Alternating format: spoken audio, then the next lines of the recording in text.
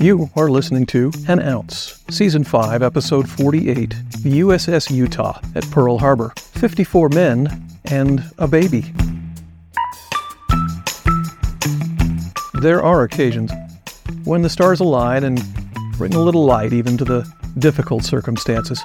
Sometimes it's hard for us to see. We get lost in the problems at hand. We focus on righting the wrong, or we might just walk away trying to forget the whole thing. But if and when we turn and take it in, as it is, there is often a sparkle of brilliance to be found. This is just such a story. At the end of this episode, you'll hear one of the lesser-known and more poignant aspects of what came to pass on a day never to be forgotten. On March 9th, 1909, the keel of what was to become the USS Utah was laid down. On August 31st, of 1911, the ship was commissioned by the U.S. Navy as a Florida-class dreadnought battleship. The USS Utah saw service all over the world, including the American intervention in the Mexican Revolution in 1914 in Veracruz, Mexico, and in World War I. And the ship remained busy after the First World War in multiple campaigns and activities, including training for anti-aircraft gunners. On December 7th, 1941, at around 8 a.m., the USS Utah was moored at Ford Island in Pearl Harbor, Hawaii, when some of the sailors on board noticed several aircraft approaching the harbor. Assuming they were American, they continued their tasks and just watched until the number of aircraft increased a lot, and then the bombs and torpedoes began raining down. The Japanese were able to get direct hits on the Utah with 2 torpedoes. The ship immediately experienced heavy flooding, began to settle to the stern and list, and the crew was forced to abandon ship and swim for shore. At 12 minutes after 8, the ship rolled over. Those who had managed to get to shore could hear tapping and pounding on the hull of the mostly upside-down battleship. A cutting torch was acquired from the USS Raleigh, and holes were cut in the hull of the Utah, saving as many as 10 more sailors. Though 461 officers and crew survived, 58 were lost, including Chief Water Tender Peter Tumich, who was posthumously awarded the Medal of Honor for his efforts to save others that day. Only 4 of the dead were recovered and identified. 54 remained with the ship. In the months following the attack, efforts to salvage the Utah were abandoned, and the wreck was left partially submerged just off Ford Island, with the remains of sailors still aboard, as a war grave. There is much more to the story of the USS Utah, much more than can be presented in this brief episode, but let's explore just one small, lesser-known detail. On August 29th, 1937, twin girls, Nancy Lynn Wagner and Mary Diane Wagner, were born. The girls were born in the Philippines to Navy Chief Yeoman Wagner and his wife. They arrived early and suffered several complications. Little Nancy Lynn passed after 2 days, and although pronounced dead on 3 separate occasions, Mary Diane miraculously survived and was released after spending her first 4 months in a hospital. This was not the first child the Wagners had lost.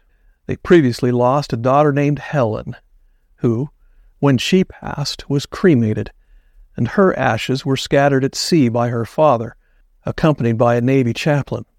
The plan was to honor little Nancy in the same way they had Helen, and gratefully they were able to cherish and raise their surviving daughter, Mary Diane.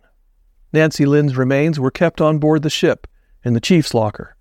Patiently, he had been waiting for a chaplain to be assigned to the crew, and the right moment, so the remains could be reverently interred. On December 7, 1941, Chief Wagner and the USS Utah were assigned to Pearl Harbor. Meanwhile, the chief was still waiting on that chaplain. Of that day, Chief Wagner wrote, "After breakfast, the air was rent by a terrific explosion. Rushing to a porthole, I saw a huge column of black smoke, billowing high into the heavens.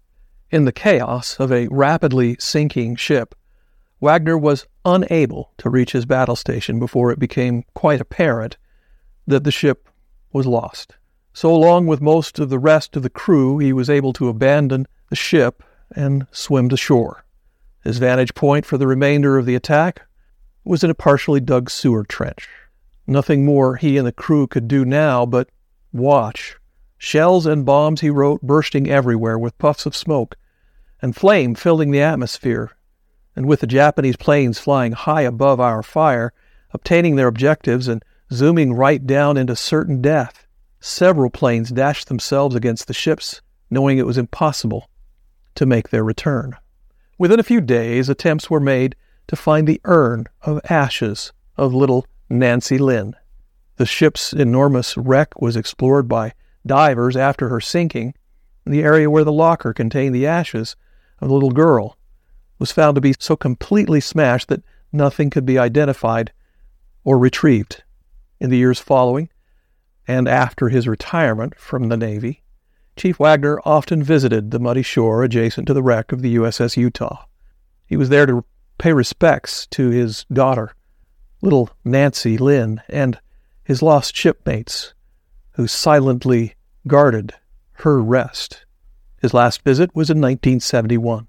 Since that time, memorials have been erected to mark the loss of 58 and to honor the resting place of 54 and a baby girl, Nancy Lynn Wagner.